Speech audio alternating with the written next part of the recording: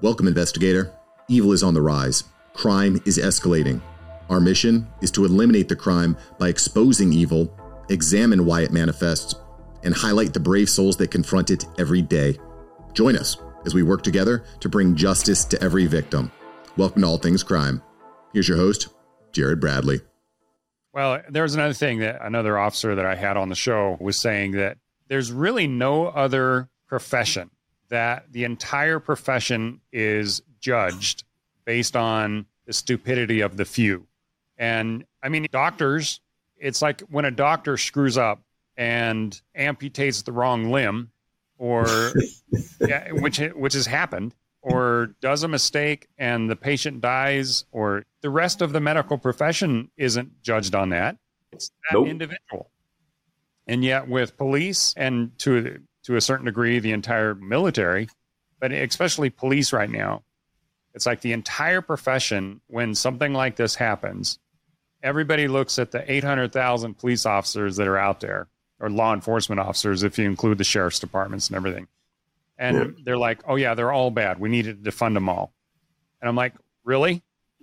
They pick another profession where that's true. And I can't think of one. Now imagine if you defund the teachers and doctors, and you have no teachers and doctors. Honestly, I would like for somebody with common sense to come and tell me that that's the right thing to do. Like you say, you amputated the wrong leg or arm or whatever, and you're not judged by it. But the problem is that we are supposed to be, besides officers, teachers, counselors, doctors, nurses, EMT, parents, judges. So we are supposed to be perfect. We are not paid enough for what we do, believe it or not. And people say, oh no, you make a good salary, you have benefits. Trust me, risking my life, even though I was the one who chose that, there's no kind of payment that's going to give my family, my wife, if she's a survivor, my kids, the happiness of me being alive. No, you can give me $1 million. But the thing is, it's not only the money, but it's the appreciation for what I do. I feel so good when I hear people, Black, white, Latino, and they say, thank you for your services, officer. I really appreciate what you do. I look at them and I say, really? Thank you. And I feel great about it. Because one of the very few people that are appreciating what I do, Jerry, that's the way I feel about it. Oh, and you should. And frankly, I think law enforcement right now is kind of in the same position as what Vietnam veterans were in when they were coming back from Vietnam. They're coming back and they're just like so underappreciated. But I know there are the vast majority of people out there absolutely appreciate what you guys do and the crap that you have to go through every day. Because again, some of the friends that I've made in law enforcement, there's one in particular that he was saying, in law enforcement, you're dealing with basically on a daily basis, every single day, you're dealing with two types of people. Either the dregs of society and the people that nobody wants to deal with because they're just not good people, or good people that are having the worst day of their life.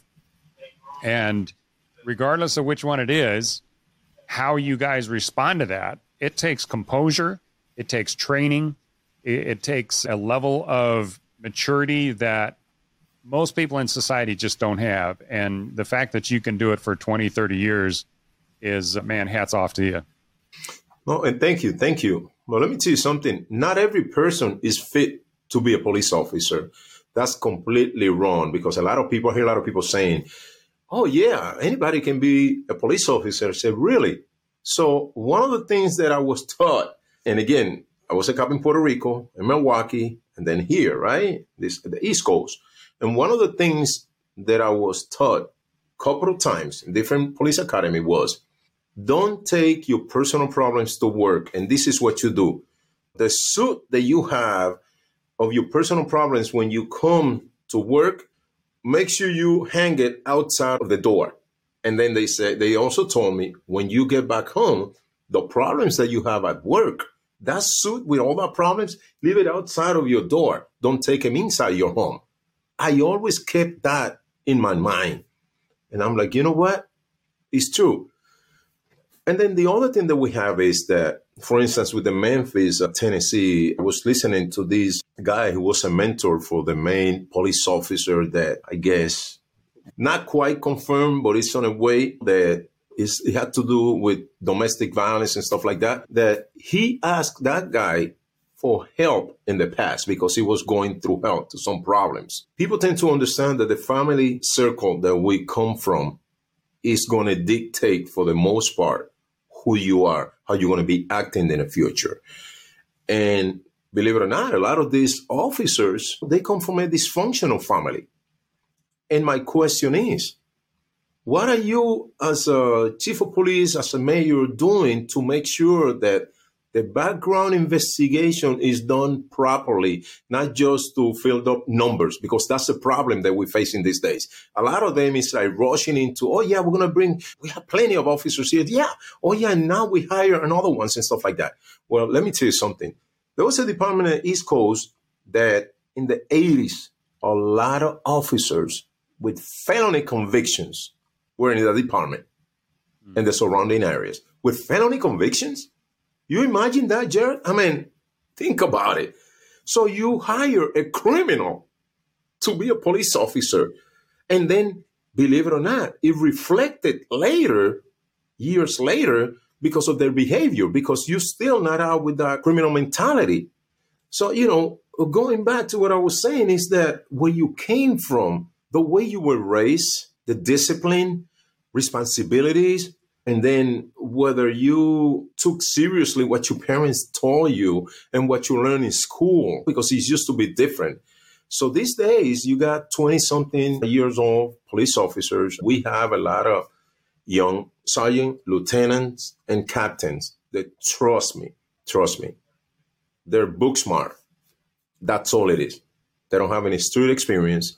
And they come in thinking, I have a master's degree. I can just join the police and do this. And that creates a problem, believe it or not. Not saying that the education that you have in a master's degree is bad. No, by no means. Because I'm working on my master right now in theology. That doesn't make me better than anybody else. But however, it's what you can contribute to in a positive way to the police department, and how much experience you have, how much have you lived, where, the neighborhood, the environment, have you been exposed to different things? Because if you haven't been exposed to certain things, it's going to be harder for you to deal with those kind of situations. Oh, yeah.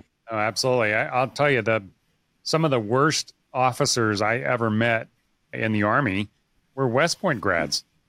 And it was just because they had this attitude that, hey, I went to West Point, so I'm the best. I don't need to be questioned. And you're just like, what? Get out of here, man. It's like, and I think, especially in today's world, there's a big misunderstanding between education and schooling. And just because you have a high level of schooling doesn't make you educated. And there's far too many people that think that, well, I have a degree or I have a label behind my name, and it doesn't matter what it is, a PhD or an MD or lawyer, whatever, what an Esquire, ESQ, I guess. Yeah. Most of those guys are worthless too, but education can come from a lot of different areas. And part of it is street smarts. Part of it is schooling, just basic schooling. But the education that you get from your parents, from senior officers, training, all of that has to come in to play. And the more I learn about, especially this Memphis case, I just think most of those officers either didn't have the number of years required. I don't know if they weren't mature enough, what their background was, but clearly some of them were having a really bad day. It was like the perfect storm where it all met up to at one point. And the sad thing is, at least 6 of them, the 5 officers and unfortunately, the victim, their entire lives are over now. And just over what? Well, one of those things is you mentioned a word that is very important, being maturity.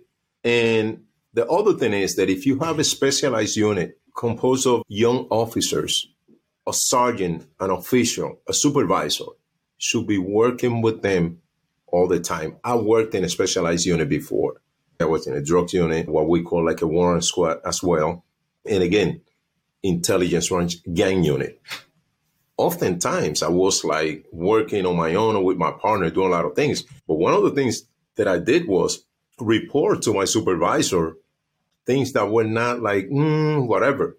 And then he'll tell us before that, hey, this is what's going on. You guys are going to be exposed to this. This is a problem. I expect from you the best. If there's any problems, you're going to give me a call. By the way, I'm going to be out there on the street. And sometimes he'd be out there on the street.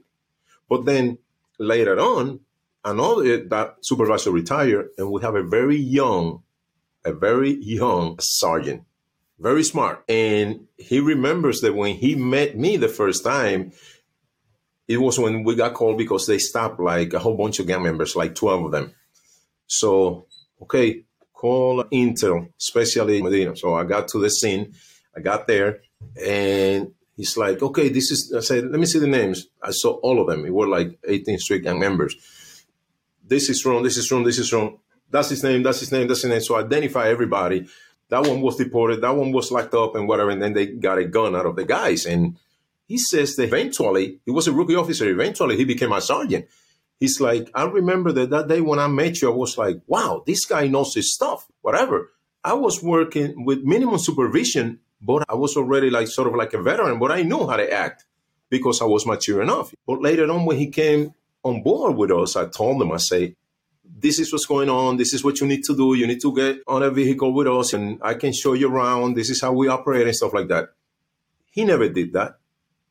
And in my opinion, that was completely wrong. I like the guy. We have a good relationship, but I criticized him about it. So if you have, and thank goodness that he had me and some other ones that was veterans or mature, whatever. But if you have a group of young guys, how can you let them be on the street doing whatever the heck they want? I also saw, and I don't necessarily believe everything I see on YouTube or anything, whatever, but I was listening to the interview of one of the guys 3 or 4 days prior to the Memphis death of Tyre Nichols, that the guy was also stopped at a gas station. He was pulled out of the car, and you know how they say, oh yeah, who's going to take the drug case? He's got some drugs or whatever. He's like, no. Then he mentioned attorney, he mentioned different things, and then later on he said, we're playing around with you. Maybe somebody said, damn, this is not right. He mentioned a lawyer, maybe they got scared.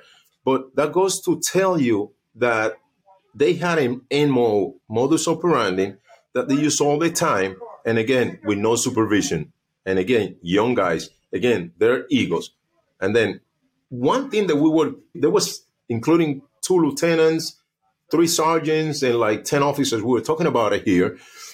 And one thing that we say was, we all agree, but what was the reason why they stopped him? Reckless driving is not showing anything. We don't have any evidence of the reckless driving. Why did they stop this guy? He went running and they pursued that. It had to be a reason why they acted the way they acted against this guy. It's not normal, Jared. And then it's like, based on our experience, no, it's got to be.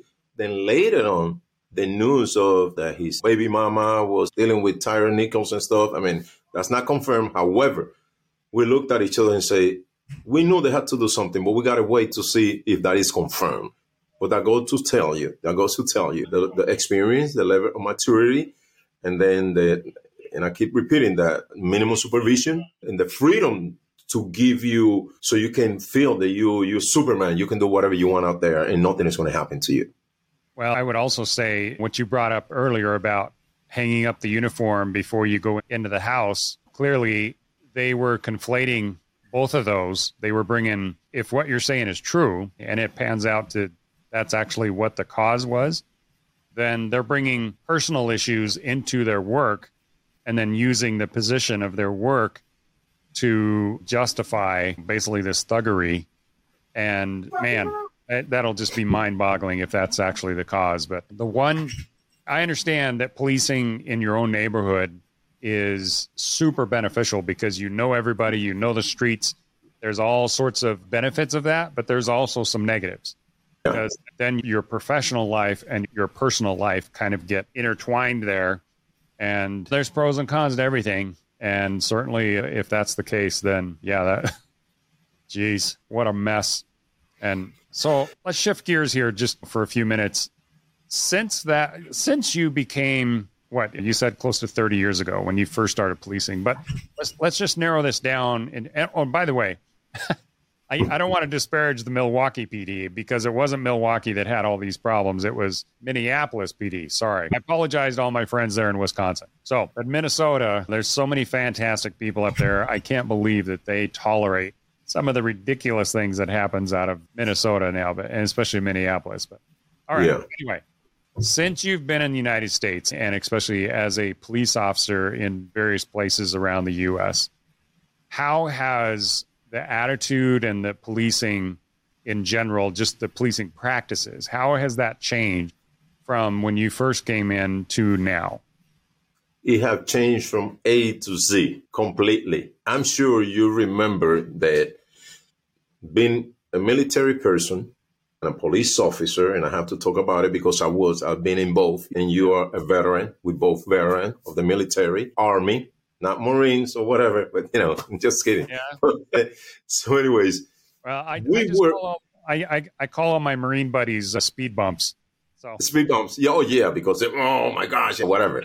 We all important when it comes to the military. We all important. Somebody has to do your paperwork. Somebody has to do your medical, etc. Anyways, so it have changed from A to Z because we were looked up on, like, when I remember when I was younger, I looked at a police officer and I was like, wow, look at that guy, and if the police officer would ask me something, I'm like, yes, sir, no, sir, or whatever.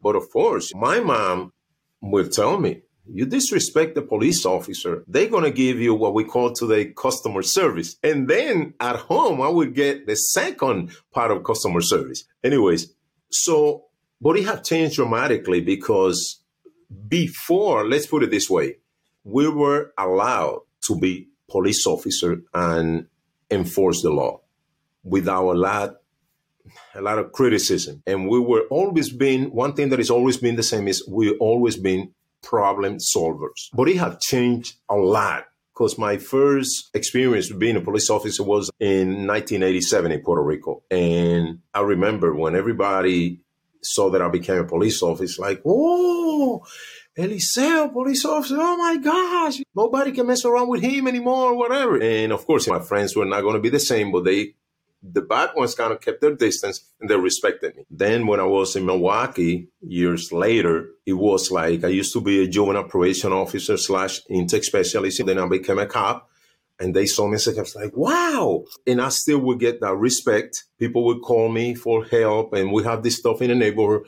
And the way we were looked at, it was like completely different.